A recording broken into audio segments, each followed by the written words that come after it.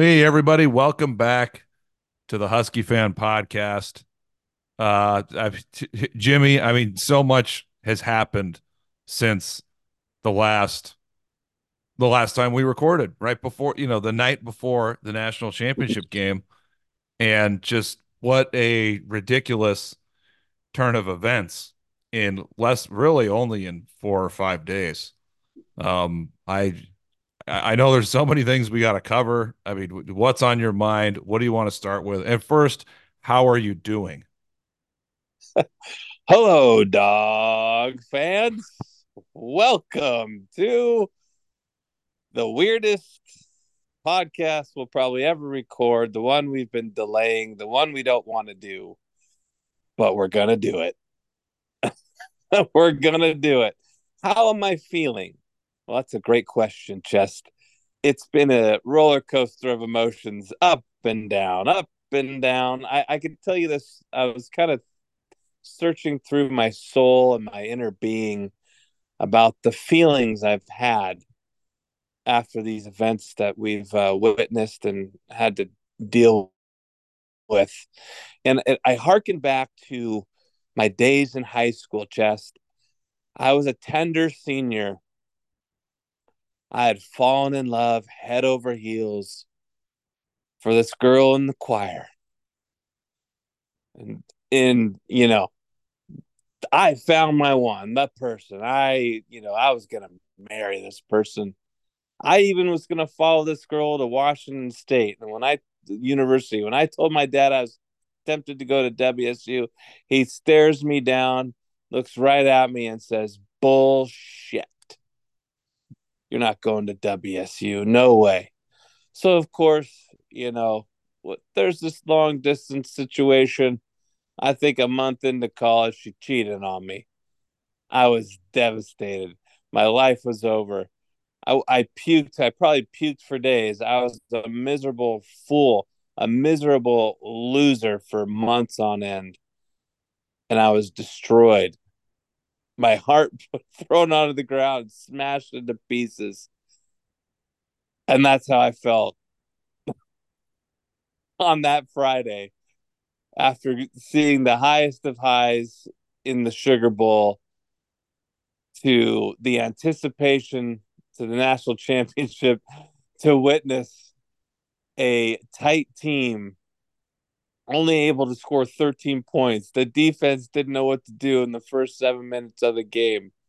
And then we watch a pedestrian panics for most of the evening.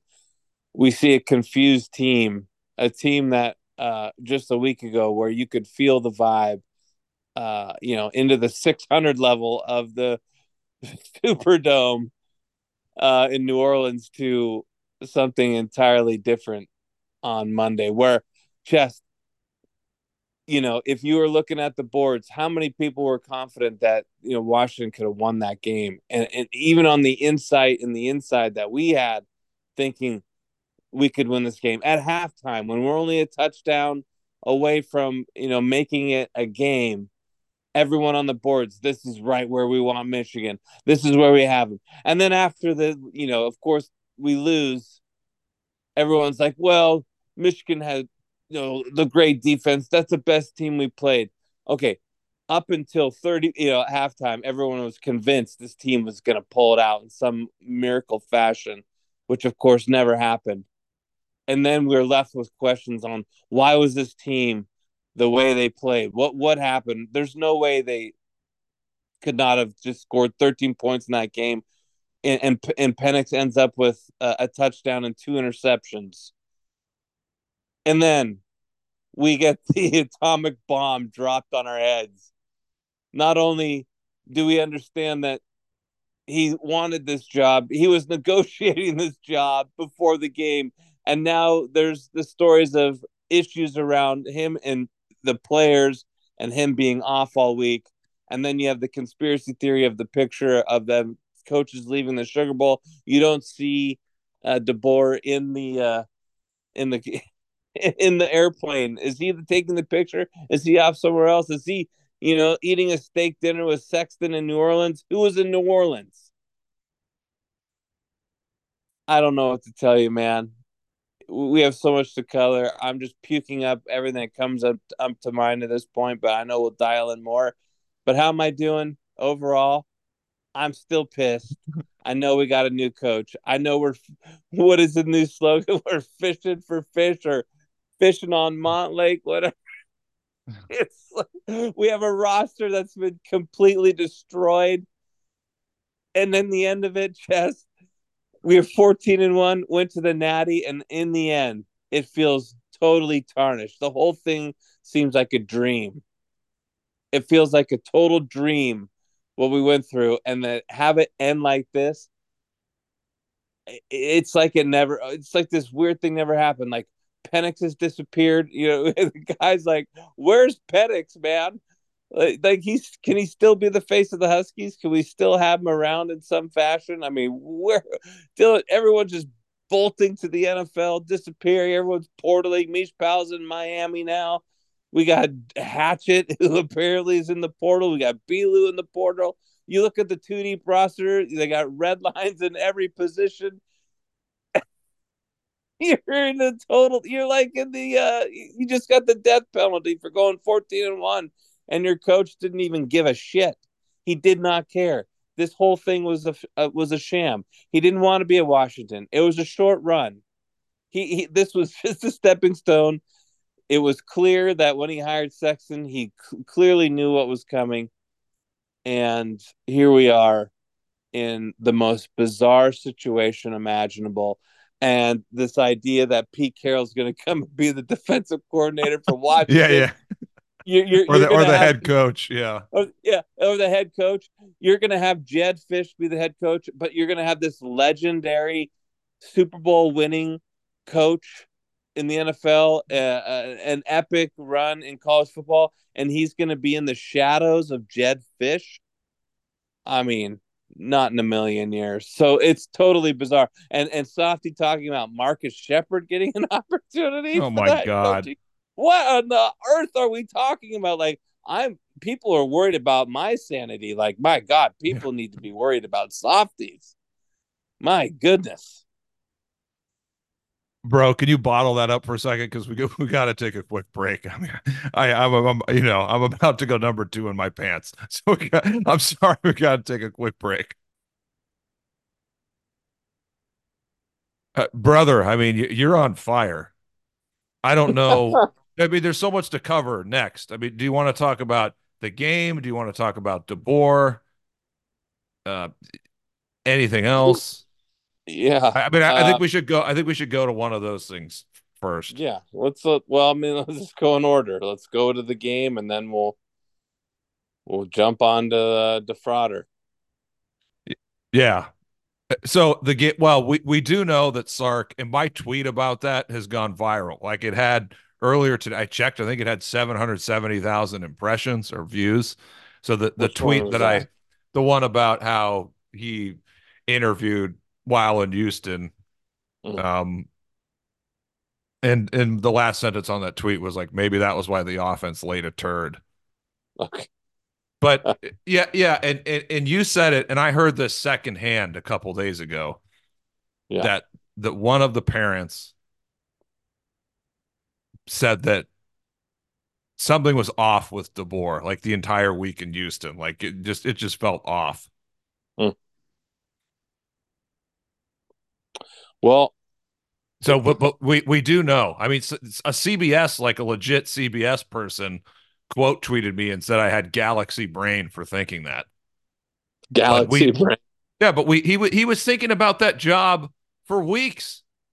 And then Yes. he was solidifying that the week of the national championship game. Of course, and you know what? The players had to some of the I mean the players probably knew that. I mean I would that's like a for me that's like a coin flip if the players Yes. there's no way it just that stuff gets around like it's so Well, there was a lot of people. I know that Dannon kind of shot that down on with Brock and Salk, but 60 seconds later, he's talking about you'll never get the full story. So, okay, you're so certain that that wasn't going on, but in the same breath, there was things that you'll never get the full story on. So, to me, he's not sharing the full story. If he had insight, publicly, these guys are not going to share anything they're uncomfortable sharing, or anything with too much depth. Like, I felt like Dannon was transparent and he was open in the conversation, and you listening to him, you can't even believe that Jen Cohen even held that position, let alone for as long as she did. But Yeah, it's nice um, that we're hiring for merit now. yeah, no doubt. What Yeah, a and concept. yeah, yeah, we could do a whole podcast on that, but we'll save that one.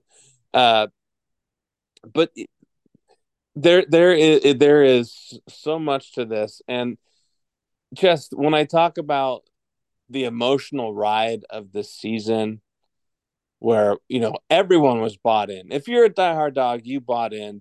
Obviously, you saw a run that, and we were talking about this over text, where these past 25 months, from a coaching staff perspective, the chances that you'll get something like this is like it's like my favorite saying now, rare air.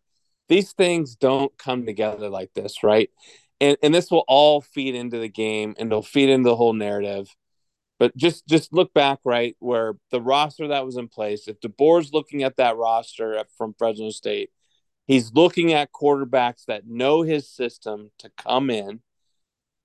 I mean, the stars aligned, right? For the offensive line that was in place, the receiving core. He knew he had work to do at quarterback and running back when he was coming in, and Well, but just they to had interrupt you for 10 seconds. Phil Steele going into the 21 season, who's no joke with his predictions, his system had UW winning the conference in that 4-8 season. Like that's based on a lot of data and historical trend. So he had UW winning the conference. And I tweeted something during that season, like the middle of the season. It's something like if this team had a good quarterback, it would be so much better. So yeah, there was so much it was apparent there was a lot of talent there already, and even before the portal additions. 100%. And so when we're the fan, and we're understanding that Boer's going to bring an offensive system coming off of a John Don run offense, right? And then you see immediate impact, right? You see improvement, like things are clicking right away, um, for the most part, right? And so you're feeling really good. And Deboar's presser, someone posted, someone asked him the question, "Do you see yourself here at Washington a long time?" And it was like emphatic yes, like emphatic. And his wife and daughter, our daughters are shaking their head in full agreement. This is where they want to be. And then of course you get this incredible 2023 season where ESPN predictor had him winning 7.8 games on the year. You Yeah, that see these, yeah, FPI is AIDS, by the way. yes, no, 100%. And we don't need to go through all of it, right? But all the special wins, the big moments, like it just was boom, boom, boom. We are on this incredible run, highly emotional. You get the big Pac-12 championship win against Oregon. There's talks about extension, but then you're kind of looking back and thinking, well, he's pushing off. He's like, oh, I really, I appreciate Dana and all making us a top priority. And it's like looking back, like, and then you're thinking about his short term stints, and you're thinking about you know what this means to him, and jumping ahead because it's kind of again like it's going to culminate. But did any of that matter truly? Like, I think he enjoyed the experience and he had special moments with his players, but in the end, what did it mean? Truly, what did it mean to him while negotiating another job before the biggest game in the history of the program? So when we look at the game at that moment, like the night, like the night of, like when the game's over, the next day, you're thinking like, Michigan, yeah, I mean they were the better team that night. We just weren't on our game. Penix had a tough night. They They hassled him, they hurried him. Even though the week prior Texas showed some good pressure, even though they didn't touch him, he was still had guys in his face. He was hitting people in stride.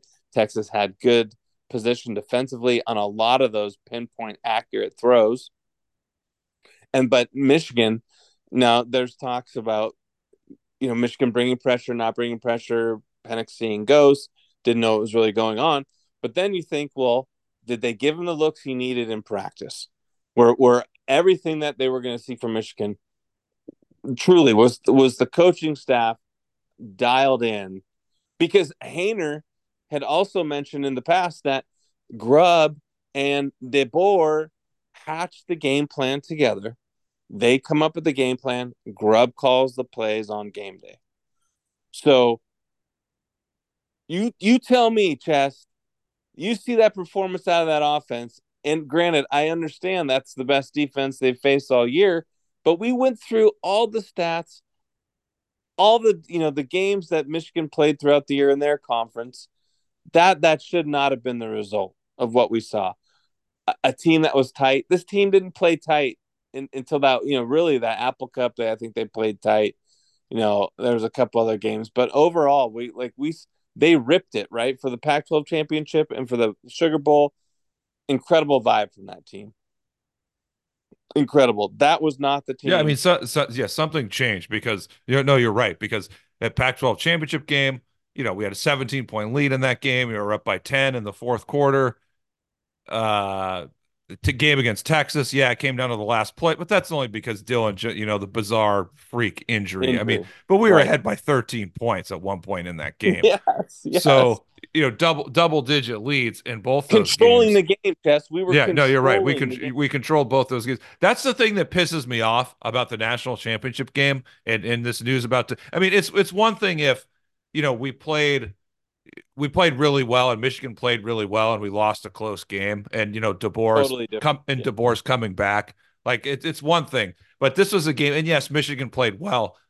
But Jimmy, Penix was not good at all. He was bad. And in the fourth quarter, we were only down by 7 points. Like we were down by Yeah. 7 points most of the entire second half, other than the Yes. last 8 minutes of the game. It was right fucking there. So don't tell me that if DeBoer is not. I mean, don't say, oh well, even if he wasn't interviewing, we still should have lost. No, that definitely had an impact on the game.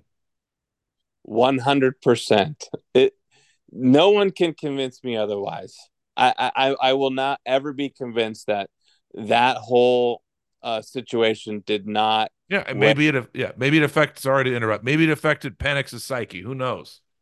Well, and Aaron Levine posted a video of where DeBoer allegedly was walking off the field, punched his play sheet, and then he turns around and kind of looks at the stadium. Now, was he looking back to kind of have that memory burn in his mind, the loss, fuel for his fire? But the board never really showed over emotion. I mean, was there an acting job there to show like he was really pissed off about the loss? And then he has the hug with Penix out into the hallway where the cameras are. And I'm thinking, how sick is this man? Because the culmination of literally this program getting the death penalty. Yeah, and side note for people listening, yeah, I'm not over it. I'm not going to get over it anytime soon. It's still going to rub me the wrong way. I'm not going to move on from it. I don't need to hear people tell me to move on and just realize and say this is the reality of college football. No, man. What we just experienced that season in my mind, the last 2 years didn't mean squat to that man. He had no intention to being here long term. So the whole thing stinks like high shit.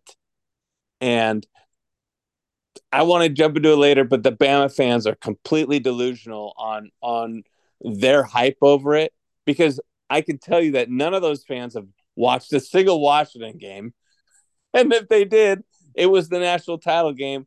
And are you impressed with that performance? Seriously, if you're a Bama fan, you're going to be excited about that defense you saw and the offense you saw.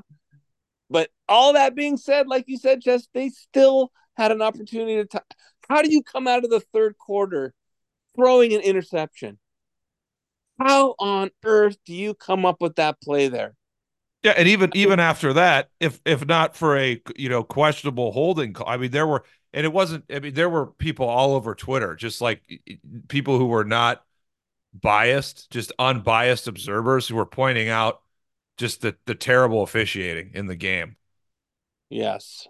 Well, but I just mean, that's if they don't call that penalty and then that big catch 40 by yards. Rome, and then we're what? We're on the plus 35 yard line or plus 30 yard line, only down seven. Right. Yeah. And but that third quarter pick, I think he was throwing to Tybo. Where was that ball? I mean, was he attempting to throw it out? But that, Tybo broke up the pass. That dude, Will Johnson, made a good play in the ball because he bobbled it and was just able to barely scoop under it last second before it hit the ground. I mean, excellent play, but where was that play going?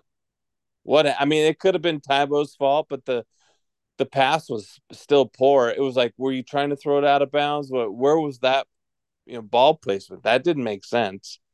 That, but yeah, the holding penalty, because we were in the end zone and we see that ball launch and Rome catches it, and I look down on the field and I see the flag, and everyone's going nuts. And I just look to my buddies. I'm like, flag on the field.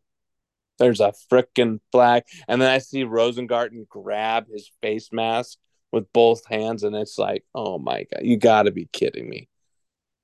And in that in that wide open pass that Penix missed Rome on. So here's the thing. That was a 4th and 7 play, like on our side of the field, or just like at the 50.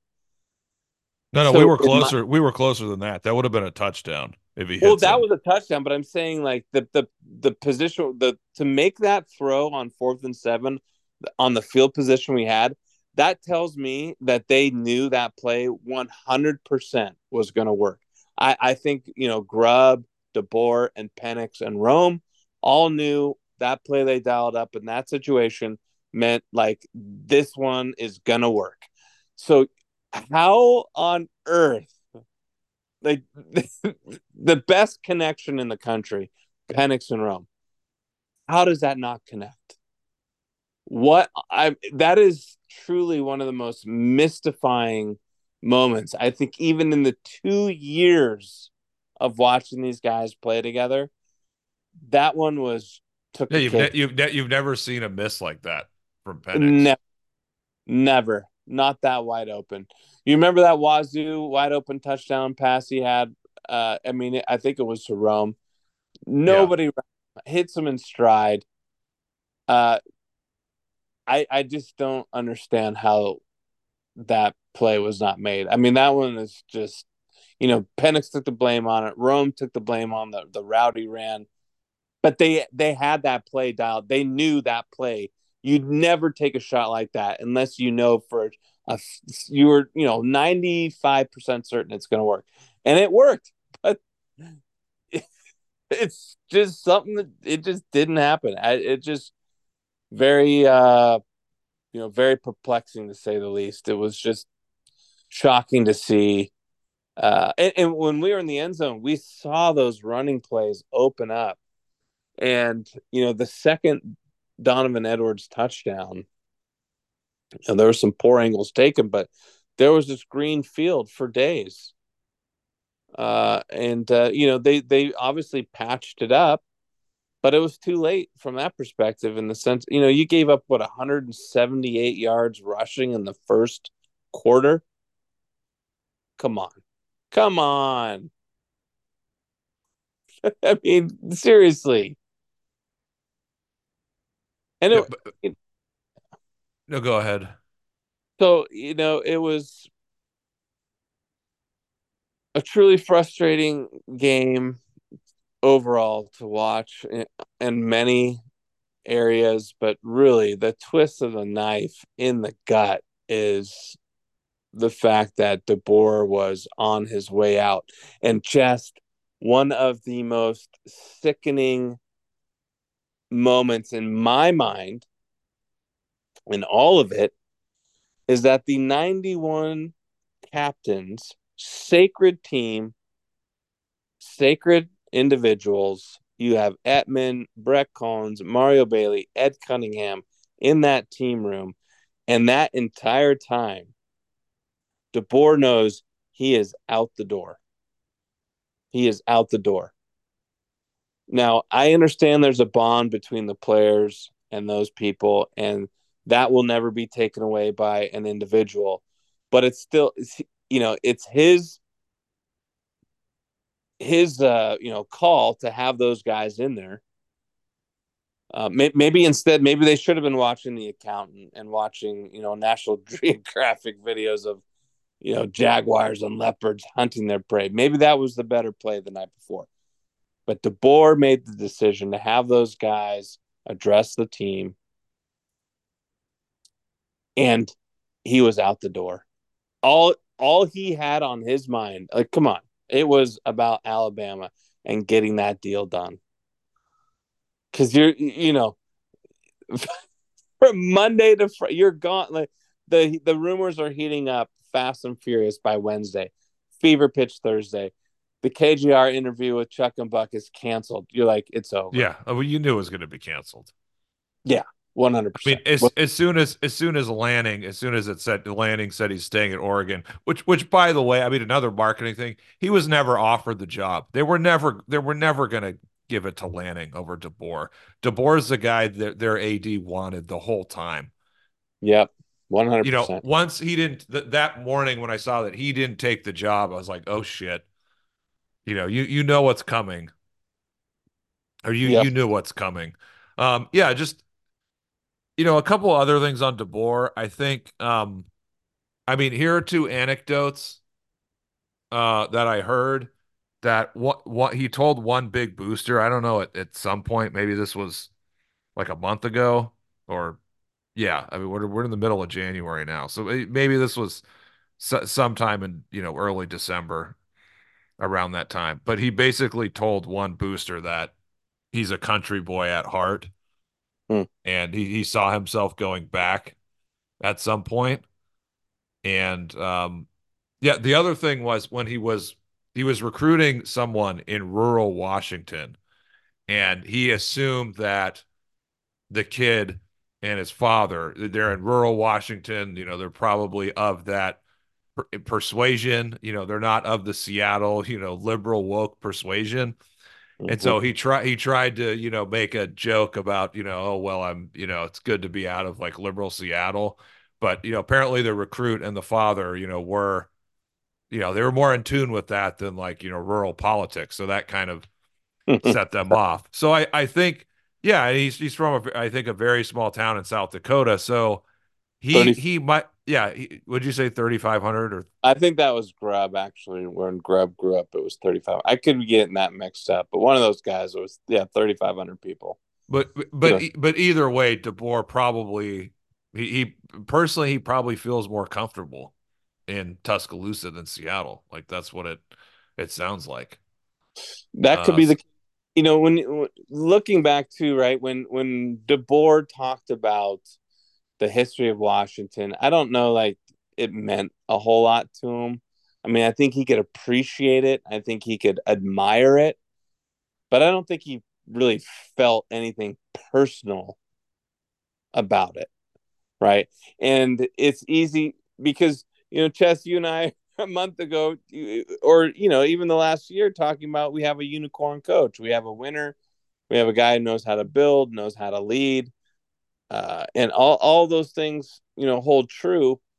But then when you pull back the curtain of the past mind blowing just week and a half, you can start picking at the warts. And when a guy is that successful, you in the run that you see, you're not necessarily going to start just harping on the negatives that are there that you could legitimately say like, okay, yeah, recruiting was, you could say it wasn't stellar, it wasn't incredible. I mean, they had some guys that they liked and that we liked, but if you want to start nitpicking some of the things, there, it's certainly easier to do now.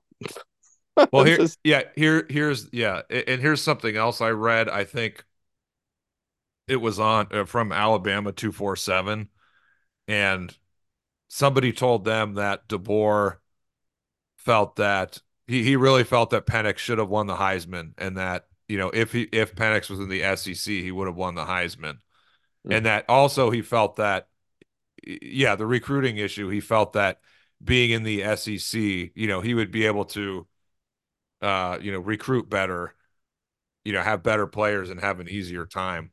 But I mean, with that being said, I mean he's probably right, to a little degree. But I do think this, Jimmy.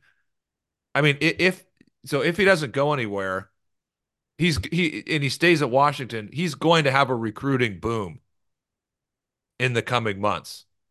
Like his stock is extremely high. He's staying at Washington. He's going to have a recruiting boom. I mean, Peterson, his recruiting really accelerated after the first two classes. mm, And so and if he were to stay, or if he did make that decision, we're probably thinking maybe this could be a 9-4 team. You're not going to have tons of guys go into the portal. His stock is really high, so we're going to be able to get some guys in the portal. So yeah, I mean, it could be a 9-4 team or rebuilding year, but he would be able to recruit and set the stage to make another run in the years after that. And I think in Alabama, I mean, he's going to have a clear rebuilding year. With the huge roster turnover, and sure. yes, he's going to be able to recruit better there. But the competition there is much higher. I mean, if you're in the Big Ten, right? If you're DeBoer and you stay with Washington and you're going into the Big Ten, um, you know, Michigan's getting a new coach. They might not be as good.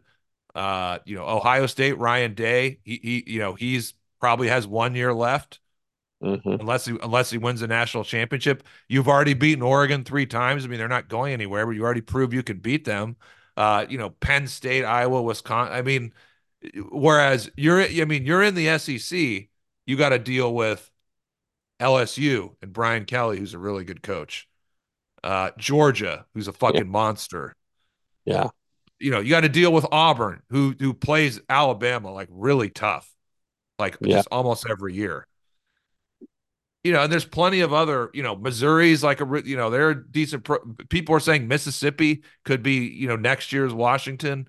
I mean, Florida's yeah, Florida's not doing Well, well, but I mean, they've won multiple. Like, yeah, you're gonna get better players, but that's a step up from the Big Ten. Like, it's gonna be a lot harder. you're gonna have to recruit your ass off, right? And it's funny, Dannon, mentioned about Fish, and we'll get into it again, like I said. But he calls him a maniacal recruiter. Would Dannon say the same thing of DeBoer? Does he? Because their thing. Everyone's going to say they want dynamic recruiters. I mean, of course you do. But it seemed like a point that Dannon wanted to raise very clearly. Like he wanted to make that a very outspoken part of whoever he brought in. Um, but yeah, to your point about it, DeBoer's going to obviously have more access to everything, more resources with Alabama. We get that. But to your point, it's not like these other coaches are going to be sitting on their thumbs just thinking guys are going to walk through the door for them. And here's the other thing, man. Bama does not have a generational left-handed quarterback walking into that locker room in an offense that requires a very good quarterback, that requires a quarterback to throw. That's why he probably wants Will Rogers in that program. Who knows if Milroe can run that offense? Like obviously they're going to build it around his strengths, but we saw Washington run the ball against Oregon, but it's not like they made running the ball a priority. And the Bama fans getting just because I follow a lot of Bama stuff now. Out of curiosity, and it's like they can't wait to get Parker Brailsford in at center. And I'm thinking to myself, Bama fans are excited about a 270-pound center. and the SEC, the greatest conference on earth, the best players, the big boy football, and you guys are creaming yourselves over a 270-pound center. Okay, like you are drinking the Kool-Aid, man. You guys haven't even watched a single Husky game. And look, you look at the record. Obviously, it's phenomenal, right? I mean, what was he? What did he have to be in 25-3 in the end? I mean, phenomenal. But I'm just saying, you're following Nick Saban, and it's like they're already treating him like he's gonna be better than Nick Saban because Nick Saban doesn't like nil or he's not with the times. I'm sorry, man, but there's not a lot of room to be bad mouthing Nick Saban if you're a Bama fan or trying to say that Deboar is gonna catapult them. He's got a lot of work ahead of him, and like we talked, Chess, he could have built something special on his own at Washington. He didn't want to. He could have been the next statue guy. He would be revered to win championships. At Alabama, it's going to be you win a national championship. Well, that's what are you going to do to catch Saban? It's going to be the next one. Every loss is going to be magnified beyond belief. And if he, stumbles early, you think these fans are going to give him the honeymoon period will end so quickly, and No, everything will be next year is going to be tough for him. Like it's with all the roster turnover, it's going to be really tough. And not having a top flight quarterback, it's bro. going to be really tough. Look at the throws that offense requires for what it does. Now, I understand they can tailor it, but Milrow got eaten alive by Michigan. Will they have 5 sacks? So yeah, I'm just saying, like, yeah, it could be very bumpy, and everything will be compared to Nick Saban. Everything he does. Yeah, he needs to win 2 national championships to exceed expectations. I do think if he wins one, he'll go to the NFL after that. Like Yeah, that's probably what his plan is. But I mean, you made the point. I mean, you texted me and you talked about it a little bit because you mentioned these coaches, and I mean, all the coaches wanted to stay. I mean, apparently the assistant coaches, the wife wanted to stay too. I mean, it would have been done sooner, but I guess it took like a full day for the wife to come around. And the Alexis Deboar, the softball player, no way she's going to stay at Washington. Like I uh, know that that's the plan now. I'd be surprised if so, I'd be surprised if she stayed around that long. But back to DeBoer. I mean, what you texted me and that post that Race Bannon had on Hardcore, I thought those were just really fitting, just summing everything up. Where you said basically the last 2 years, the 21 game win streak, going 25-3, just galvanizing the whole city of Seattle, uh, just the bond and the brotherhood that the coaches, the team, and the players that DeBoer he will never have, it will never be as good as that feeling, like ever again. Like he'll look back in 5 years or probably 10 years and probably think, I should have stayed at Washington. Like I should not have moved on because you're right. It's only get harder and harder. Like when they lose 2 or 3 games this coming year, and they will, uh, yeah, I mean that's going to be, that's going to be a bitch for those coaches to deal with. you And, had and the, two. the and the other thing, I think, sorry to interrupt, but the Yeah, the race, I saw Race Bannon's post where I texted to you where he said that, um, we believed in him yeah, more than he we believed in himself. yeah we believed in DeBoer more than he believed in himself, basically, because we saw what he did in 2 years, and he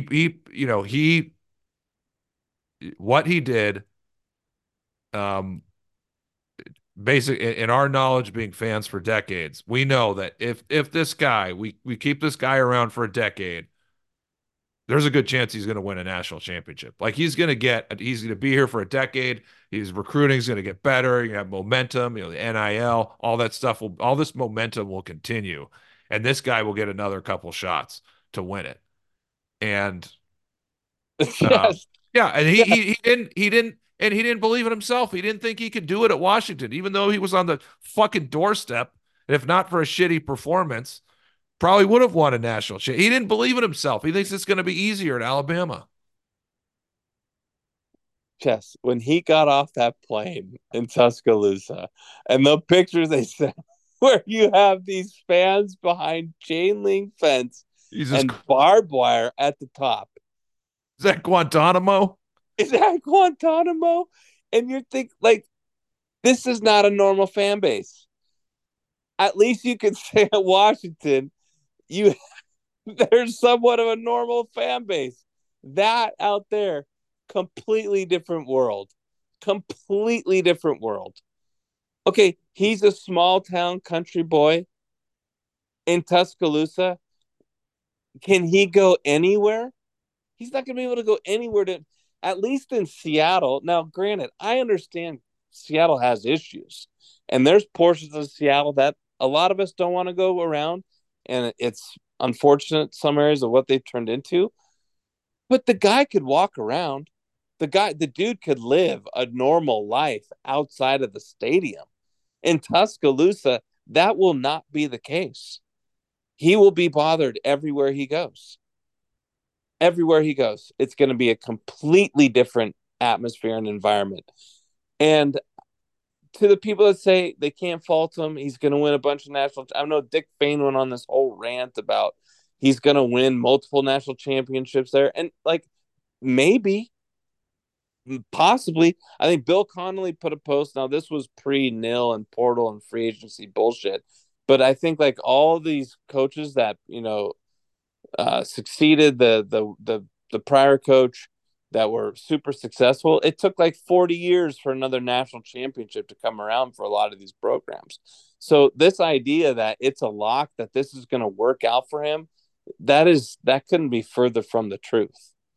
And I tell you what, Jess, with the burning of the program this way, and we don't have a full insight, but all of these players talk, man. If there's players in Washington, there's players in Alabama. I mean, you have Mish Powell going to Miami now. Okay, all these guys talk. You have no idea what text messages and what communications are being shared.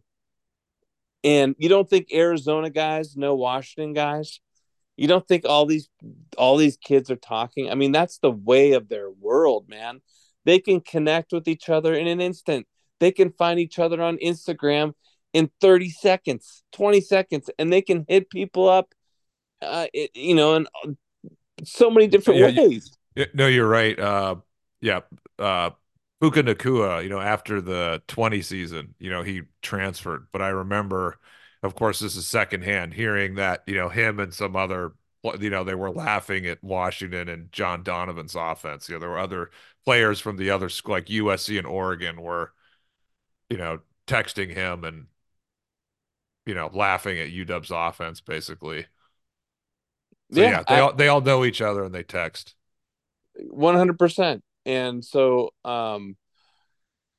it's just the way that it went down, and the roster turnover that we're witnessing. And then you, as a college football fan, as long as you and I have been fans, and we've always loved the pageantry and the tradition and the history and what the game meant. And there's a huge paradigm shift. And really, we saw the camel that broke its back with this. The Deboar moment really has accelerated. It magnified the problem that the college football game has now, with the fact that where we saw a group of guys together for 2 years. Now, granted, they're losing a lot of guys to the NFL. I think this is one of the largest. It looks to be one of the largest Pac-12 rosters for as many people going into the NFL. I think in the history of the Pac-12, It's like 10 got to it's 12. got yeah, it's got a chance. I think someone said or someone tweeted 11 is the record for USC and that but let me find that tweet. But Yeah. yeah, continue. So yeah, Washington's between like 10 and 12 guys who go in the NFL, and it almost felt like everyone just walked out the door. right. And then, but here's the thing, man, the cascading effect of all of this, where the Husky, players that have the ability to leave, they're looking at the roster and they're looking at decimation. Like right now, you don't even have a clarity on a quarterback that can play the position.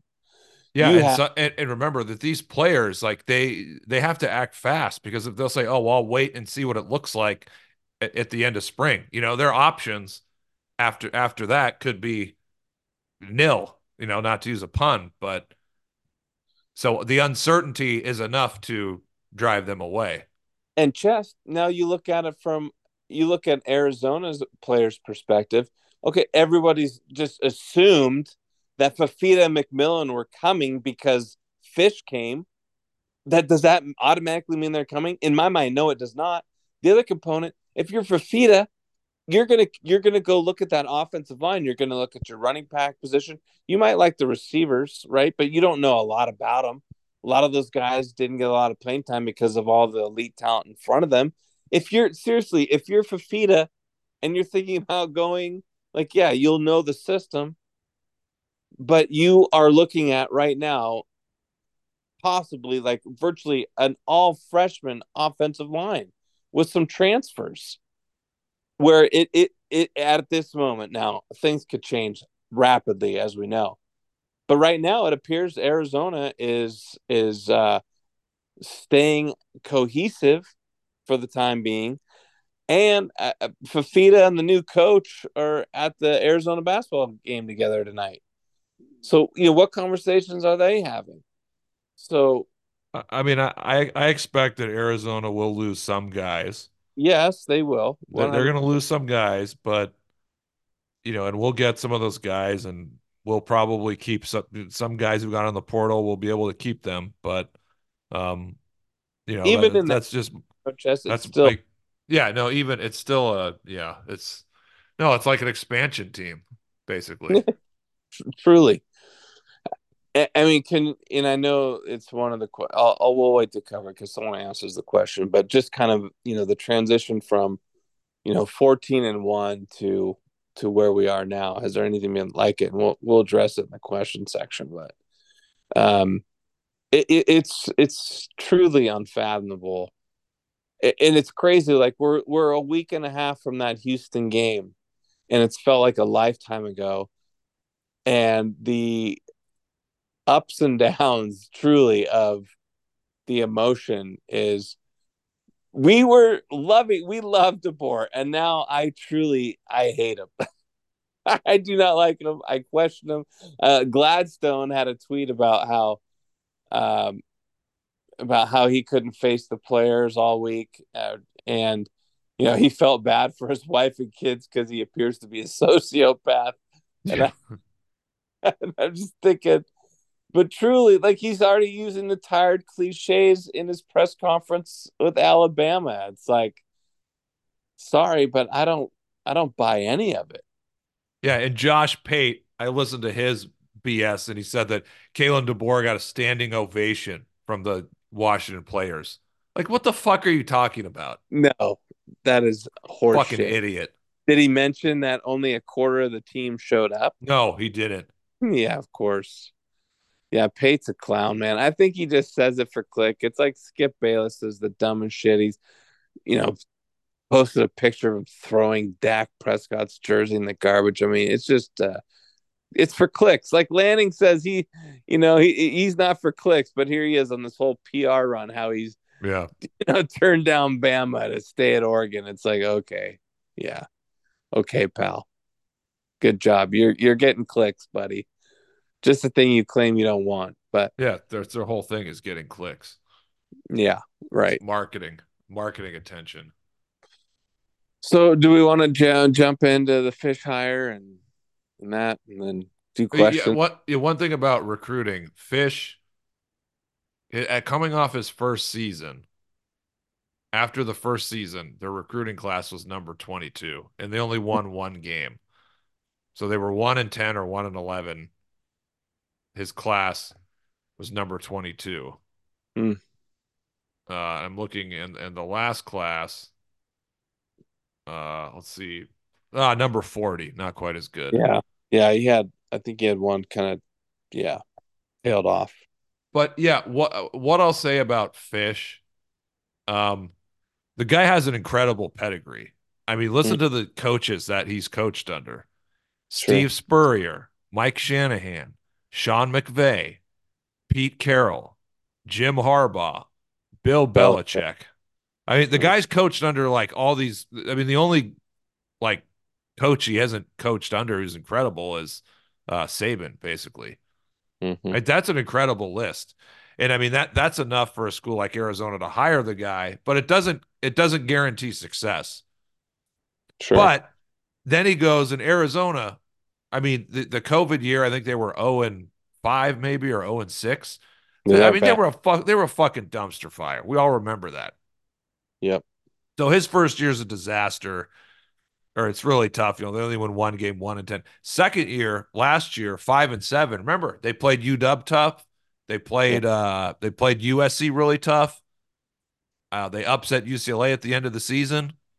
And then that leads to this year going 10 and 3, where they should have beat USC. I mean, they're 10 and 3. They lost to us. The other two losses were in overtime, and they should not have lost those games. Right. So you look at this guy's when you look at his pedigree, the coaches he coached under, and then he goes to a dumpster fire, and in 3 years they're 10 and 3. I mean, his resume is really it's really impressive at this point. Yeah. So This year's team was a lot of fun to watch. Their offense was explosive. They had really good players. Their defense was pretty good. And I watched majority of the Oklahoma game, and honestly, they didn't play that great for 3 quarters. But then they turned it on in the last 11 minutes of the game. I mean, they punched Oklahoma in the throat and kicked their ass in the fourth quarter, which I can appreciate. I like a fourth quarter ass kicking, and so yeah, I mean, I Fafita and McMillan are obviously outstanding football players. Their tight end was great. That kid Cowling was really good. Jonah Coleman, 6.8 yards per rush. I think Fafita had as many touchdowns as Penix with two less games. Um, so that whole team was fun to watch, and I did I had a soft spot for Arizona last year. Um, I think from the standpoint of what was available, like realistic options. I know it sounded like at one point that Leopold had taken the pole position and appeared like that he was going to be the guy, and then that changed quickly to Fish. And part of that probably was his West Coast ties. This idea that he's a maniacal recruiter, which is going to be important with this roster obliteration, and the fact that he had the rebuilding experience that he got at Arizona, because there's going to be an element of that here, and so I think all of those things, are definitely pluses. Now, do I think it's a grand slam hire? I'm not ready to say it's a grand slam. I think it's a home run hire, but I don't think it's a grand slam hire. But I don't know that there was a grand slam hire available to Washington. And of course, the next question is it going to be here a long time?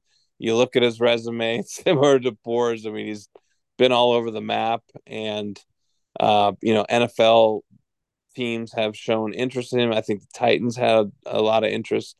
a There's talk lot one a going lot to of those court. a lot of sorry to cut you up, but a lot of Yeah, those staffs got fired that he was on. yeah, fair enough. Okay, sure. Yeah, that's an element. Yeah, that's definitely would play a factor in job hopping, and in football it's not uncommon too, right? To switch jobs a lot. It Yeah, could be a especially when you're assistant. I mean, he did he was with the Rams, let's see. Rams for 2 years. Um he was only yeah, with one 2010. right. And that was the Carroll staff, if I recall. Yeah, That so staff. he still must be close with Carroll because apparently Pete Carroll was there yesterday. or Yeah. whenever because Yeah. there was a couple pictures of him. Yeah. Yeah, I mean, I'm less concerned about um obviously you want continuity because we see in this transfer portal era that when the coach leaves, it's just it's a fucking bomb, basically. Especially It's for like a Washington. yeah, it's like a well, the same thing's happening to Alabama, but especially for us because we had so many seniors. Yeah. But Yeah. it's like a bomb going off. But yeah, I mean it's hard to You know what I think bothers me about it, Chest? You want to know another part of me that bothers me is that Jabbar Muhammad has Oregon as like his top transfer position. yeah, It's yeah, that's just terrible. so it's like the rivalry doesn't mean anything. These kids that come in and portal, if you don't have any background in the rivalry, you don't grow up in the area, it doesn't mean shit, right? Yeah, you're a fucking mercenary. Just go somewhere Mercenary. else. Just at least Yeah. have the common courtesy to go somewhere else. Seriously, like what a kick in the nuts. I Go mean, to fucking yeah, go to Texas or Alabama. and it felt like just too like just the stream of bad news, right? The coaching shift, and then all these guys starting to portal. It's like, when does the bleeding stop? Like, what, And he was repeating Oregon, oh, they're coached, he's building turning something down, special? yeah, building something special. He turned down, high profile jobs like Alabama. He wasn't fucking offered Alabama, okay? But this is what Oregon does. They're so good at marketing. Yeah, no, they do a great job. They have a national brand, no doubt. And that's the thing, man. We were, it's just it's painful to know. It's painful to understand that Kalen did not want to be here long term. He really did not have any interest. Who knows what his long term interest is in Alabama? He was offered a job there. He's going to make a shit ton of money, but we are willing to pay a lot of money too.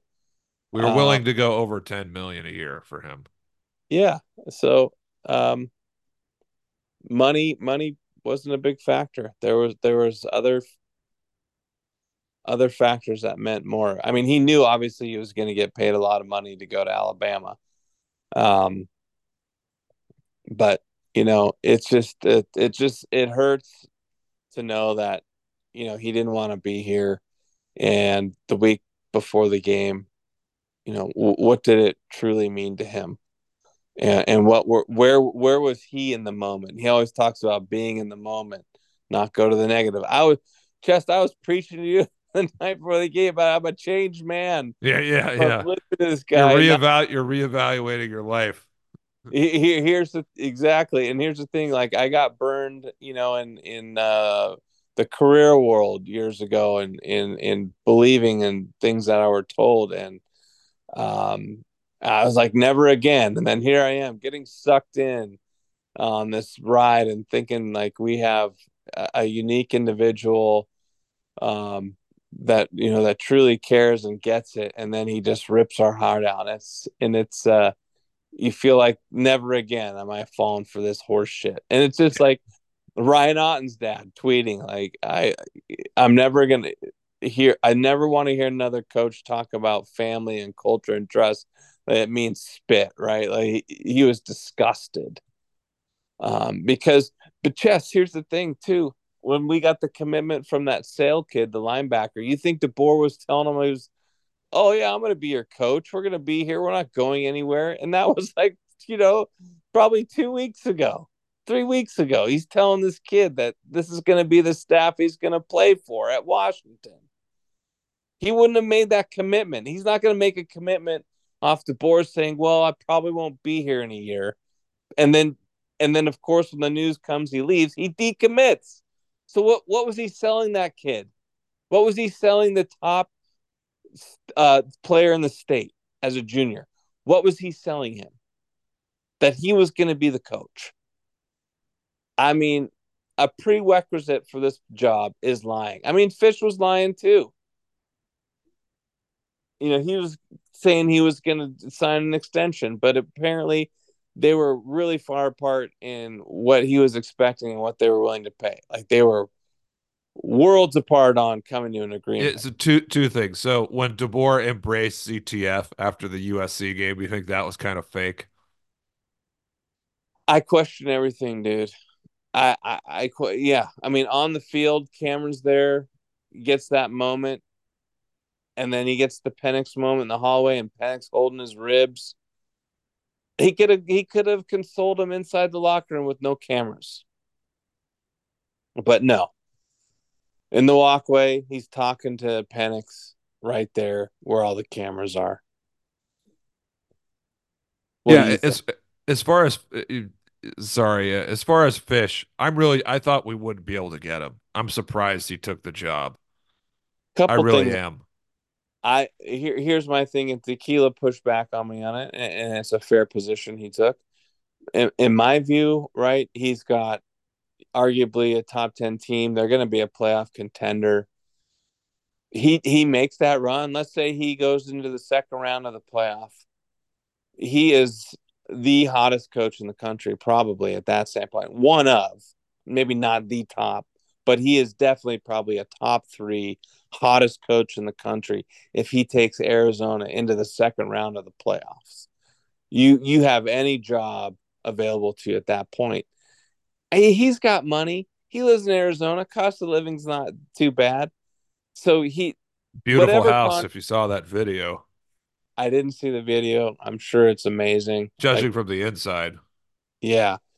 So, to me, you take that gamble way to where you're gonna have a lot of options on the table. But, and he's got a tougher job here for at least 1 year. Obviously he doubled his pay. He's gonna make good money. But in my view, what he built there, he was going to put that on full display in the Big 12, which was probably, that's probably the most winnable conference maybe outside of the ACC, right? For him, great chance to win that conference. But Tequila says, well, what if someone gets hurt? What if he doesn't have a great year? He loses 3 games, stock goes down. That's a fair concern, right? Where defrauder, he has to come into a rebuilding year with Washington. He's not going to be the hottest coach, after a potential 3 or 4 loss season. He's off an insane run. His stock is never going to be higher. You bounce. Yeah. Well, and I think, yeah, I think with Fish, yeah, I think Tech's point is right in that his stock is already really high. Yes, there's more upside, but the risk reward in terms of his own stock is um like there's some room that could fall, if something goes wrong this next season versus like, yeah, his stock could get really hot, but it's already pretty hot at this point. So I think cashing in is not a bad move. And if you think about the Washington job, and I think Tech was also saying this, I mean, what other job that's like better than that is going to come open in the next year or two? I mean, I don't know, maybe USC, maybe Florida, but you can't if you're him, you can't bank on that. There's always going to be opportunities. I mean, Yeah. what's Ryan Day's situation? We don't know. Yeah. But yeah, to me, you look at the top jobs. Yeah, interesting. His kids do not look happy in those photos, but you could I say the same about DeBoer's kids too. Yeah, I did notice that they didn't look thrilled, but they look younger, and you got cameras in your face. I mean, it's awkward, Yeah, no, that's you true. know. But if you like the sun, you're not moving to a place where you're going to get a lot of sun. You Well, know. I mean, he's been married for a long time and they've moved around quite a bit. So the wife's probably a trooper. And I mean, Oh well. if I mean, they already lived in Seattle once. So if they really hated it, he probably wouldn't have taken this job. Yeah, and look, I mean, he's probably going to live in Medina or Laurelhurst. I mean, it's not like they're going to be slumming it, so they'll be fine. They'll be living just fine. And to his comment, right? I mean, you could argue that is the greatest football office you could imagine. Um, his presser, you know, comments were, I think, spot on, and to throw in Don James in there was classy, and the history, and he definitely presented himself well, and I don't feel like anyone in Seattle is going to be putting his picture in a trough and pissing on it Yeah. like they are in Arizona. Well, I wonder if somebody did that with Deboar's photo. Well, someone probably will now once that video release. It's probably going to be next. Uh, yeah. Before we get to questions, I do want to shout out Buffy Miller. I mean, her just her support of the program, like long after Jordan Miller has, graduated. Yeah. I mean, that's really impressive. I mean, Uh, we talk about building the Husky community. mm-hmm. I mean, that just warms my heart, when people who've, they have family members or kids, they played here, they continue to support the program after that. I mean, Yeah. that's a beautiful thing. Yeah. That's what we like. Yeah, and that's the thing, we all of us have to recalibrate, right, how we view all this, because for some, there's going to be fans that are not going to embrace this new era, and the interest will wane. And you don't think that didn't cross my mind? It certainly has. And the other thing is that nothing's going to get cheaper. There's going to be more demand to open the wallets.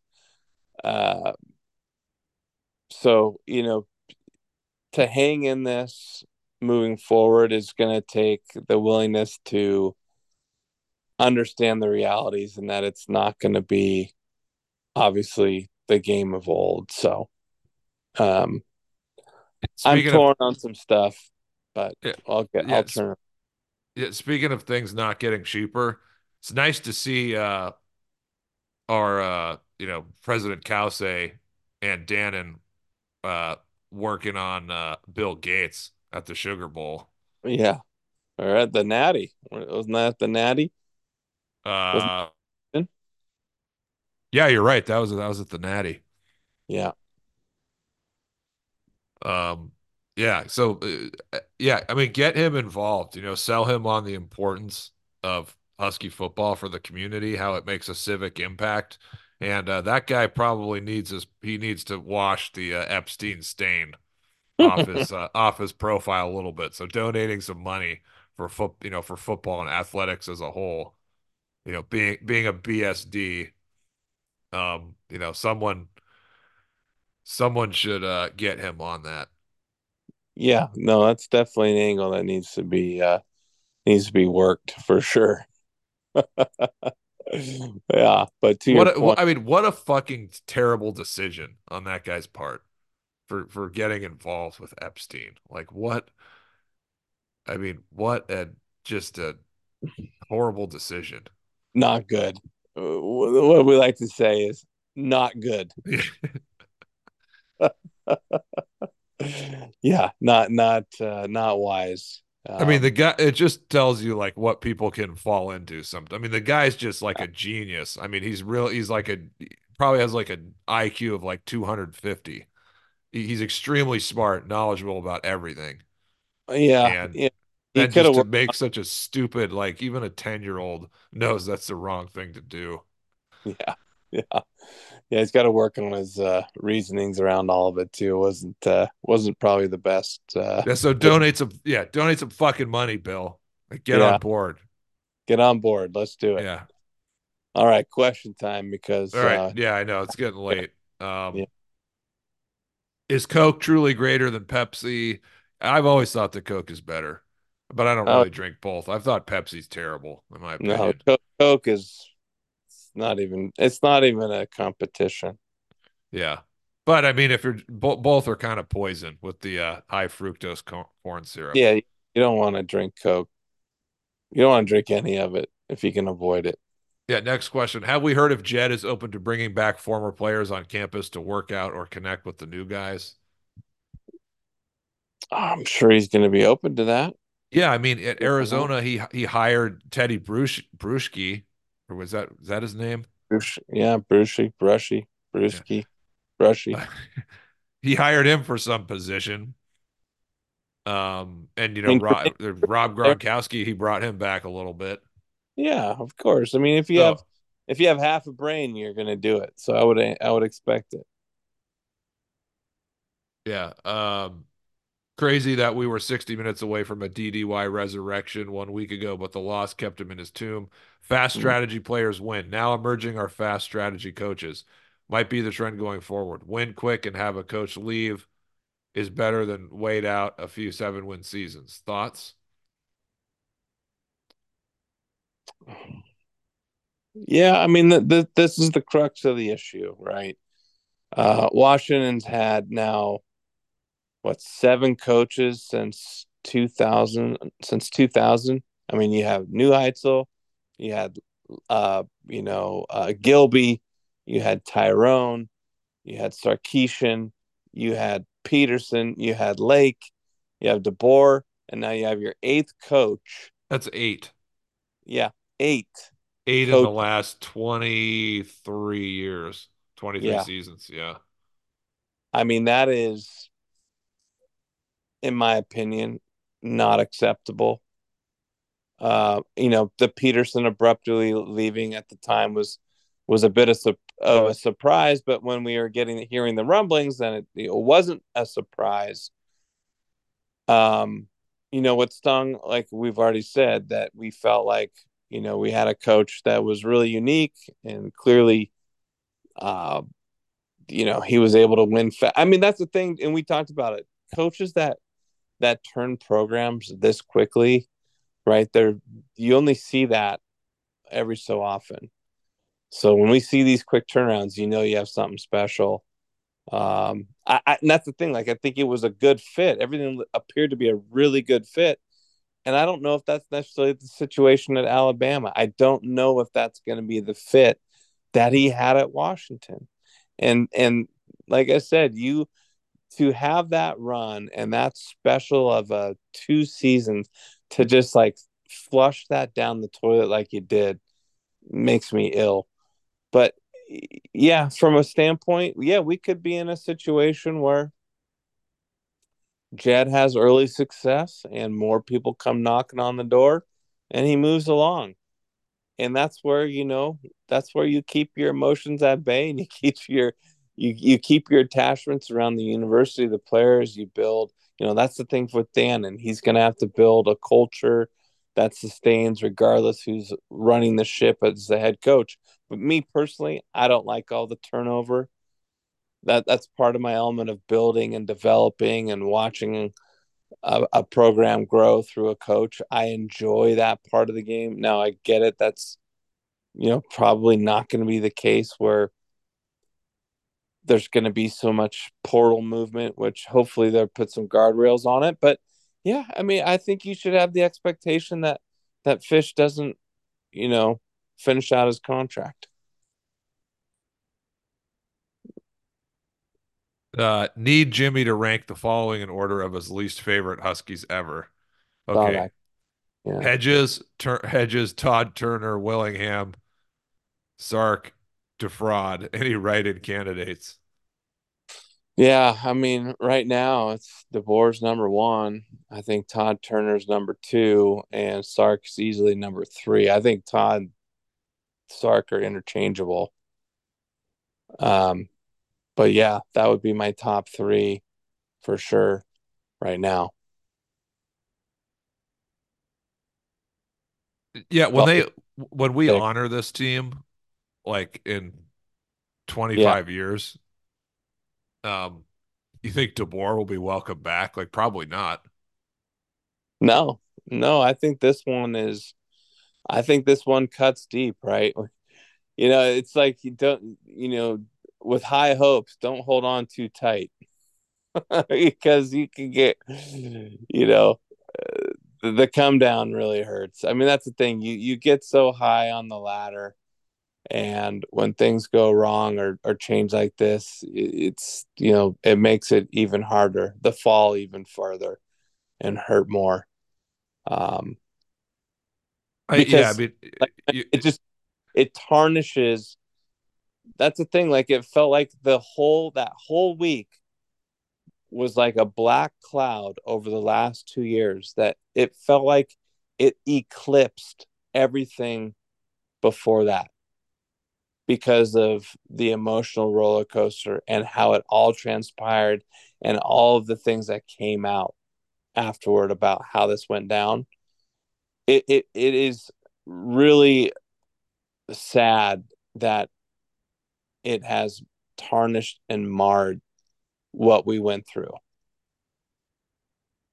as fans and players. well, I hope that we can, I hope that in time it will be untarnished or I detarnished. think, yeah, I think so. It's still raw. It's still fresh. They say time's the most best healer, Jess. So it's just gonna take us time. So I just think of this song by Zach Brown. It's called "The East Side of Sorrow." Man, it's basically about the sun comes up tomorrow. That's what you got to embrace, man. That's what Mario Bailey would tell you. I don't know why all these Husky fans have hate in their heart. He's just doing what's best for his family. No, he's not. Yeah, He's no, doing he's not. He's doing, yeah, I mean, he's doing what he selfishly wants. yes, What's best for his family would have been staying here.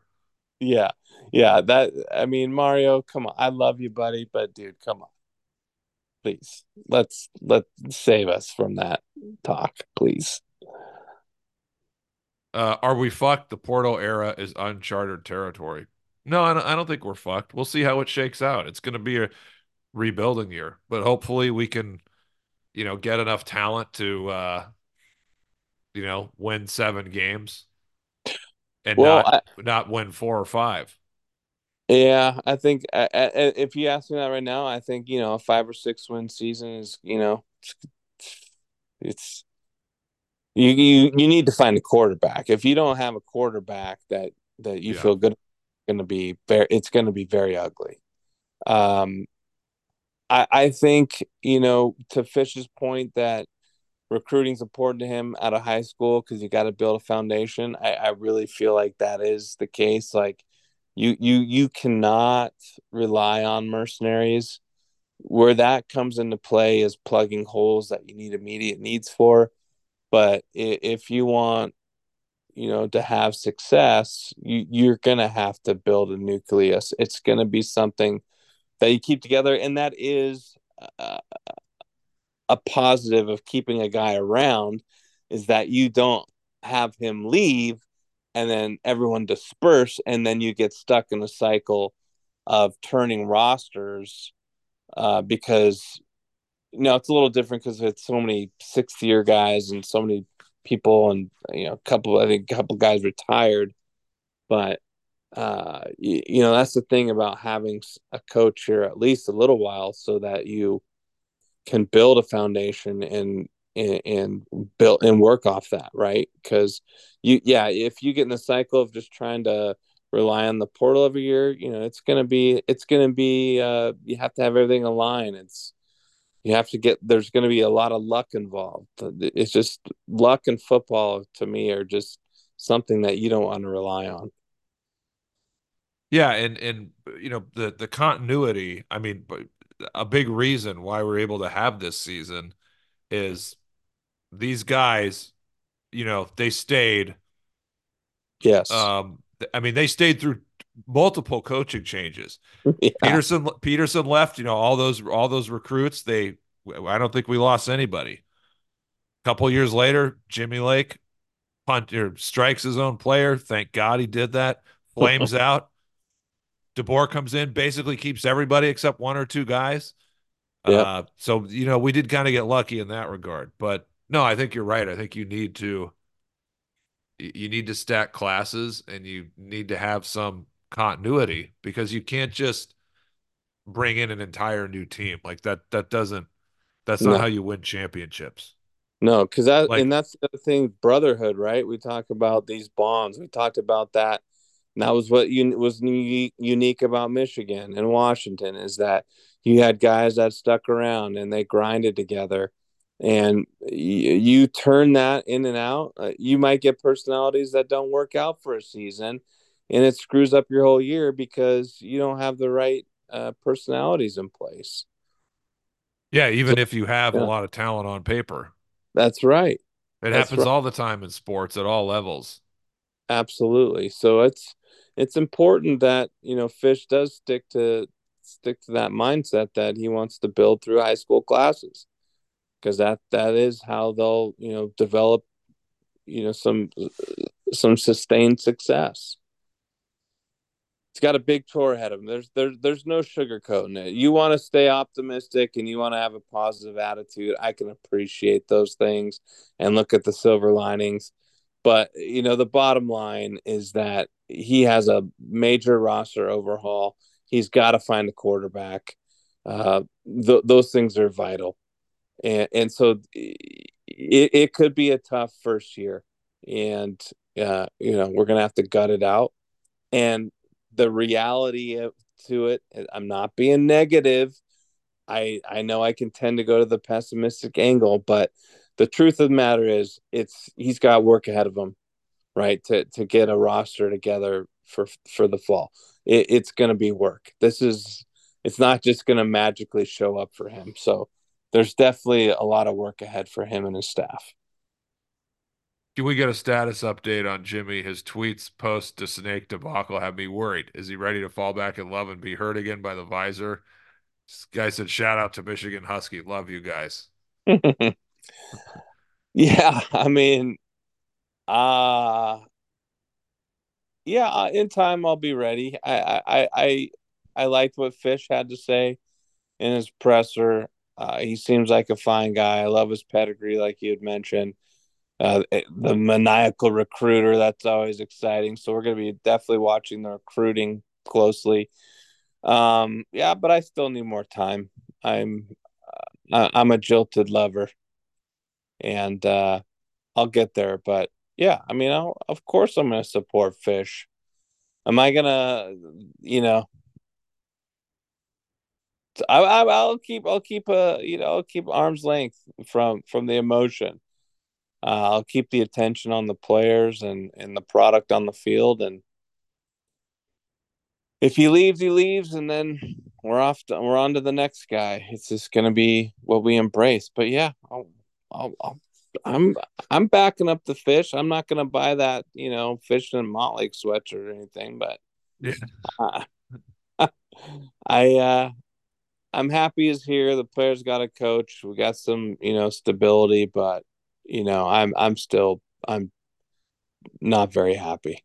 Yeah, we need a lot of time. We need some time to pass. Yeah, I'm not ready to just move on from it. Like if some said they'd move on to it, I don't buy it. It's a cope, and that's okay too. But no one could be moved on and feel good about this. 4 or 5 days later, no way.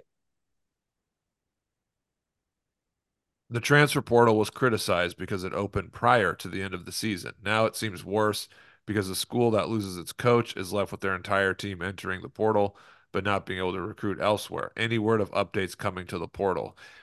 Yeah, this is really interesting how you can have a coach leave and players can go on the portal and leave, but you can't really um Right.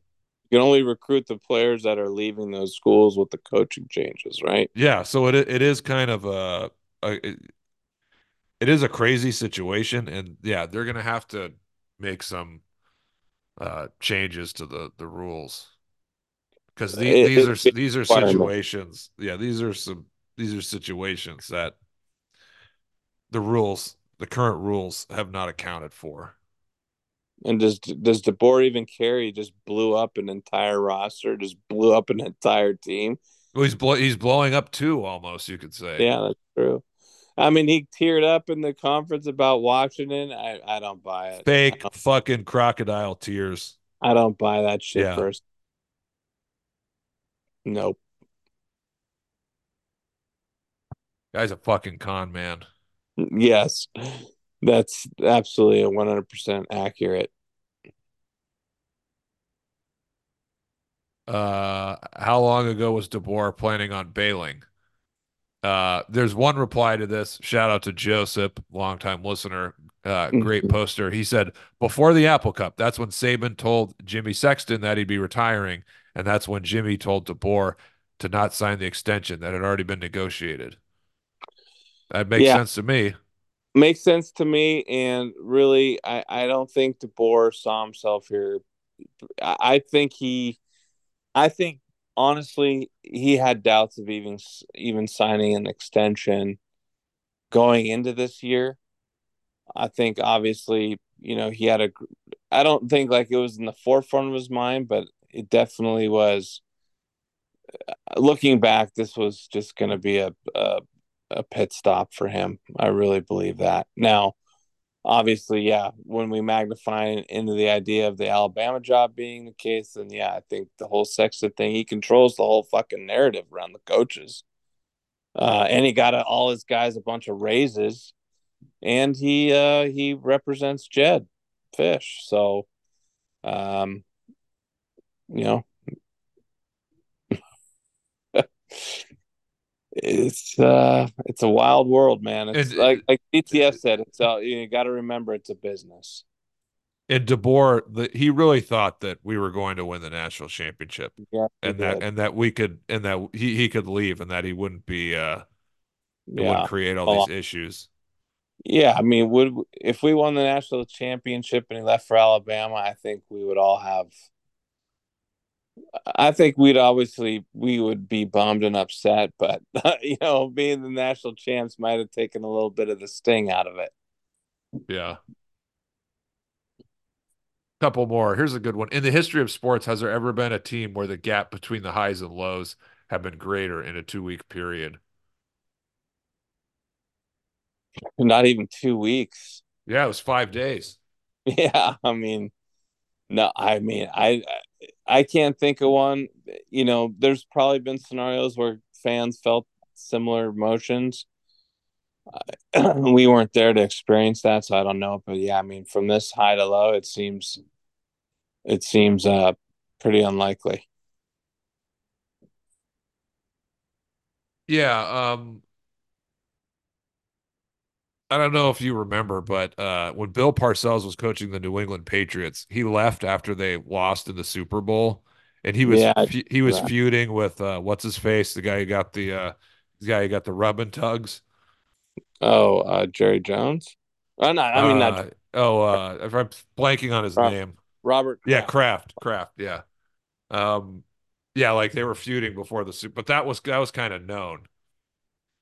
You Yeah, know, yeah, this was kept under, but I'm thinking that that's kind of uh, did the Patriots hire Pete Carroll after that? I they think they may have. might have. Yeah. Then he went to the Giants, and that really, I think, pissed off fans too for some reason. The Jets, Or the Jets. Sorry. yeah. But yeah, that's kind of one somewhat similar. I can't think of Toronto won the NBA Finals, and then Kawhi Leonard, he was like a kind of like a rental, and they thought they were going to re-sign him, and he, Yeah. decided to go to the Clippers, but that was not over 5 days. I think that was over like a maybe 3 weeks. But I just it's they hard to won the whole compare. thing. Yeah, Hard it's to really compare. hard to. Well, just the run they had, and then build up around. We there was rumblings that he was going to sign an extension too, and there's other people I talked to that it felt like it was going to happen, meaning that nobody knew a whole lot in that respect. But uh, I think it's up there. It's up there for sure. Just the 2 years, the personalities, the players, the nucleus, the magic, the all of it, and for it just to get Yeah, great memories. I'm gonna go through my photos. I'm yeah, organizing them, but I started to, and I was going through the going through some of them, and just like what a great season. Yeah, I went to all those games with my closest and best friends, and those are things you got to keep in the forefront. That Yeah, you went to the Pac-12 championship game, yeah, the Sugar Sugar Bowl, Bowl and the Natty, and man. I the mean, yeah. Did you went to the first Oregon game, right? I went to the first Oregon game. I went to Boise State. Yeah, and I went to Michigan State. Oh yeah, that's right. Yeah. Epic. So Epic yeah, I season, man. mean, epic, and in those moments, man, it was amazing, right? So um, those are the things, right, where you gotta keep those things in the forefront, not let one guy shit all over it. Yeah.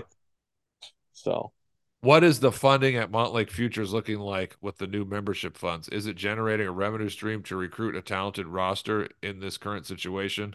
Now, I'm not well versed in the understanding of how all this works, but one thing I did hear is Arizona's budget, their NIL budget, was less than 2 million.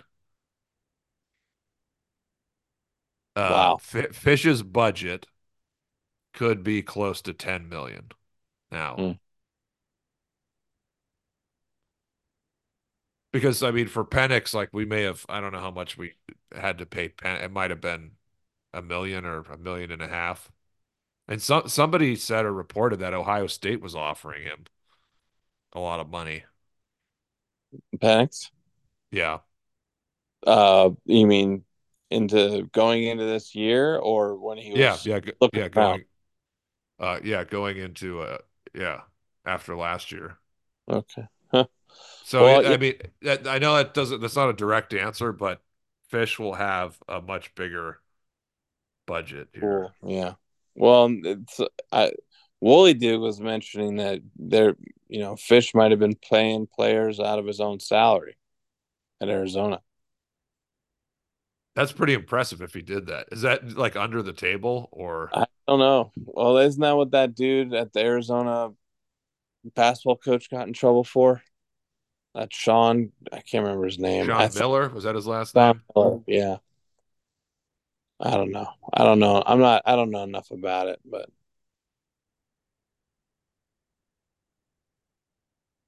How many years does the Pac-2 continue to blame UW for the Pac collapse?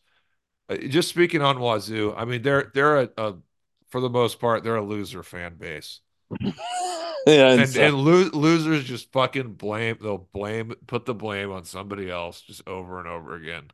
yeah, I don't know why the narrative is that this is Washington's fault. I'm not tracking it. Yeah, we just saw that the big money jumped off the ship, and as the ship was sinking, or before it started to sink, we decided to get off. And Yeah, yeah, I mean that's just USC started the yeah. dominant. Come on, let's The not. college football, it's like a caste system. Okay. There's a food chain, and you're at the bottom of it. Okay. Sorry, Wazoo and Oregon State, but that's how it is. Yeah, I like Oregon State and what they've done for a long time, but it'll work itself out in the next 10 years. sure. I had this old buddy I worked with years ago, and we're connected on Instagram. And after the national title game, he posts a Michigan flag that pops up, and of course I unfriended him and blocked him. After it's like, you insufferable fan. Guess what, Coog? You will never have the opportunity to play in a national championship game. I'm pretty confident of that. So at least we got to watch our team play in that game. At least you could say that much. No, great fucking season. 14-1. Yeah, I mean, phenomenal. Epic run. Uh if we now have a Jewish head coach, can we get rid of Softy? Is that is that anti-Semitic? Anything can be construed. I mean, I stay away from it. get in trouble for saying, you could get in trouble for saying you like Mexican food. I mean, that could be, a problem. Or I like to cook Mexican food could be a problem. So, be careful what you say. Oh, okay, two final ones, quickies. Okay. Has DeBoer overtaken Sark for the biggest piece of shit coach in UW history? So, Earlier, I mean, you put DeBoer above Sark in your anti rankings. yeah, I guess, That's a really hard. That's a really hard question for you, I, because I you know your know, disdain for Sark even exceeds mine. so, here's the little bit of the dilemma, right? Is that Sark was such a horrible person off the field. And, it doesn't appear that DeBoer has any of those skeletons in his closet or had an issue with drinking on the job. Um, but it almost makes it worse that I don't know that Sark was really trying to. That's the thing about Sark. Like, I don't think he was really worried about a persona or he wasn't huge into this earning trust and all this leadership and family and love. And I don't really remember Sark talking a lot about that. And, DeBoer kind of put this face on that is just absolutely who he is not. I don't know that Sark was necessarily hiding who he was. I mean, he was getting drunk in front of USC alumni, saying fight the fuck on and, stumbling drunk off the podium. It's not like this guy was pro- trying to really project himself as this clean cut dude that was doing everything right. He was just kind of up and coming young coach. I mean, some of this stuff, I'm not going to say it, but what he did at USC when he was on the Carroll staff would make you sick. Uh, but in a sense, I don't know that Sark was really trying to generate this image that where DeBoer's generated a specific image and he kind of just flushed it down the toilet in an instant. I don't know what's worse. You tell me. Right now, I'm leaning DeBoer. I think DeBoer has the edge. Yeah. Well, thank you for that analysis and Yeah, decision. yeah, you're welcome. Yeah, I would. Yeah, that's. I mean, but DeBoer is so disingenuous. Yeah, yeah, that's the word. That's the fucking a. That's a hard one. Yeah, it is. Well, that's what makes it almost worse, right? Yeah, I mean, if you take if you take their coaching performance out of it, then it's it's probably DeBoer then, right? Yeah, yeah, fraud. The fraud. That's what's crazy. Like his name. Think of all the things that you can call Yeah. him. It's just like it's endless, man. It's like there's like a long list of what's less than kind names you could call him with that de in front of it. Yeah. The, a lot of people have come up with a lot of different sayings for him. I mean, it's a whole shirt line. Okay, one more. Over under for wins next season. 6. Yeah, I was gonna say like 5.5, but we'll see how the roster shapes up. We need to see. There's going to be movement. There's going to be change. The portal opens up again. I think on April. If I'm not mistaken. You know, they got if they want a shot at Fafita and McMillan, they're gonna have to figure out an offensive line. Why would Fafita want to come play against a patchwork O line? They're gonna have to Yeah. pull the guys from Arizona. That's the bottom line.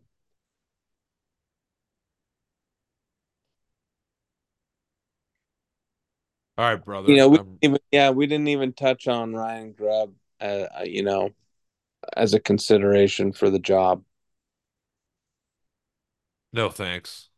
Yeah, I yeah, I just don't think it's his time. And I think Yeah. quickly, like I think you couldn't have him connected to DeBoer the way he torched the place. I Right. just Yeah. think it would have worked out. And they said like, well, they didn't want to do another coordinator, and it's like, well, Dannon wasn't here when they hired Lake.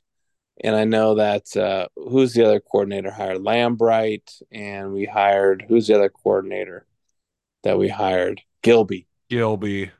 And it's like, yeah, you could Yeah, look at no, that. the in-house promotions. They haven't been good. Right, they have been good, but Dannon also isn't connected to any of those, so I'm sure that was an element of it. And I think in this situation and the explosion of the decimation of the roster, I think they wanted a head coach. And you're what kind of coaching tree was Ryan Grubb going to work from to bring in guys like Jed Fish has a huge Yeah. coaching tree, right? Where he has a lot of resources in that respect. Grubb didn't. I think it was the right move not to hire him, but I did appreciate at least his message was seemed a lot more heartfelt and sincere. Because I mean, Deboar hasn't said shit, so I will give Grubb credit on that. And and these assistant coaches, like they wanted to stay. I mean, Jamarcus Shepard and Right. um, who's the offensive line? Well, I mean, I'm you just think blanking. a lot of Huff. fish there in Tuscaloosa. Dude loves fishing. He's gonna have to be flying to get the kind of fishing he was accustomed to. He's gonna have to be flying out of Tuscaloosa. Wait, you mean Huff or Shepard? Huff. Huff is a But big. yeah, both of those guys, they really wanted to stay. Yeah, sounded like it. Yeah, I knew. Yeah, And yeah. DeBoer just, I mean, cutting out what's his name, Chuck Morrell, who's like his best And coaching friend, who he's yeah, known and coached with, dating back, not at 20. every stop, but yeah, I mean, they coached together, uh, 25 years ago or whenever. I mean, just cutting that guy out What about Inge? completely, it looks like. Did I read that Inge is going to coach linebackers? I don't know. I'm not up to date. Well, let me, We got to let me, wrap it. It's already yeah, so man. let me, fire up. Oh, this is good. Um, Potentially, uh, Will Rogers is leaning towards staying at UW, but things could change if Fafita was to come to UW. Yeah, I was actually going to mention Rogers. What is it? Was it clear that he was going to go to Alabama? Yeah, I thought there was somebody tweeted he was going to Alabama. I mean, Yeah, not like a UW person. came up. Yeah, no, that was definitely like it was expected that he was portaling to Bama. But if he stays, that'd be fantastic. Yeah, I mean, I like Will Rogers. I was excited about him in this offense.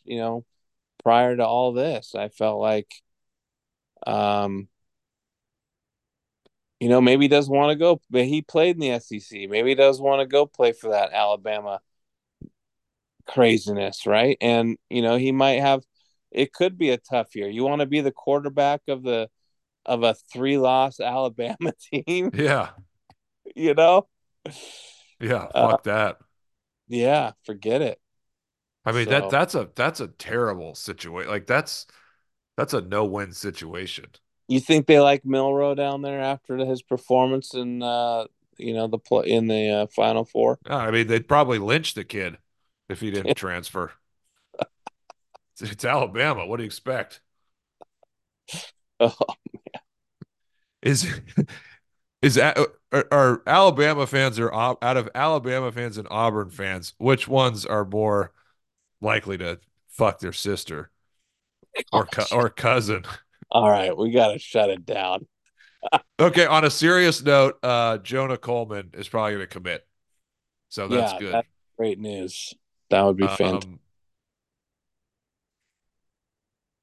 yeah. Um,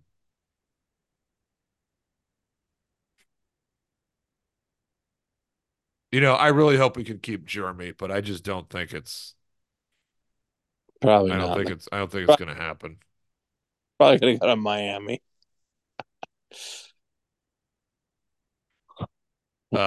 Yeah. Ah, So there you go. Yeah. We got to get going, brother. Any final words? final words. I that Oregon game at home. I went with the dog father. I don't know if I can drag him to many more games. He hates flying. He hates traveling. So hopefully I get him over to see a Yes. few more games before he's definitely done. Getting on a plane or driving in a car. So we'll see. We got some work to do next year on a lot of fronts, and I guess we'll probably pod and who knows when. Yeah. Well, maybe we'll do another one with Tech in the coming weeks. Yeah, we'll S- see. See how the transfers shake out, We or if gotta, there's. yeah, yeah. Any big news, and we'll just have to start it earlier. Yeah. Yeah. Or you and me can bitch about Deboar in Yeah, another pod. be happy to. I don't think I'll get tired of it anytime soon. I don't know if I'm more excited to see the downfall of the Bama season because, yeah, I mean, the fan base has already anointed this guy as like they're going to be the best thing ever, but we'll see. They already were the best thing ever. Yeah, that's right. Exactly. Good luck sustaining it. And if you do, it won't be appreciated because it's just going to be compared to Saban. Yeah. No, you're exactly right. It won't Uh, be appreciated. It's the expectation. yeah, that's going to be a really tough year for DeBoer and the assistant coaches too. They know it's going to. Those assistant coaches who are going with them, who really didn't have much of a choice. Yeah, right. Um, they know that it's going to be really tough. Yeah, well, SECs, if you're going to go with the 270-pound center and the greatest conference on earth, good luck to you. And don't get me wrong, I like Brailsford a lot. It's not a slide on Brailsford. It's more of their expectations on what they see. It's like, you get Jeremy Bernard and you're an Alabama fan, you're like, who's this guy? Like what? And you're gonna get some 6 foot receiver, you know, who isn't a 5 star. Yeah, I mean they're psychos. Yeah, I mean it's like I can't even believe they'd be excited about any of the Washington guys they'd bring over. I mean you and me are psychos, but like these guys are psychos on another level. It totally 100%. It's I, not it's their whole completely. life. Yeah, it's and recruiting is massive. Recruiting is, it's the second Bible next to the bed. Yeah, no, You know, you're right because DDY or Dennis used to talk about that before he passed about how in the South like they would recover or they would cover recruiting like on their radio shows like significantly, not just like little tidbits here and there. yeah, I mean the recruiting expectation is something it's next level. So I mean to get excited, like you're excited to get guys from Washington in the soft ass Pac-12 like do you think the SEC respects the Pac-12? No, they think it's trash. And you're going to get some guys that are like 3-star Washington recruits and you're going to be excited about that? No. Come on. No way. Crazy town. Yeah. All right, brother. We gotta Yeah. we gotta stop. No, no. I'm going to try All to right. keep you as long as I can. All right, go dogs. All right, brother. Yeah, great work. Good Yeah, night. we'll good night, everybody. We'll Hit stop continue to record. Stop yeah, record. all right. I'm stopping now. Stop it. Go dogs.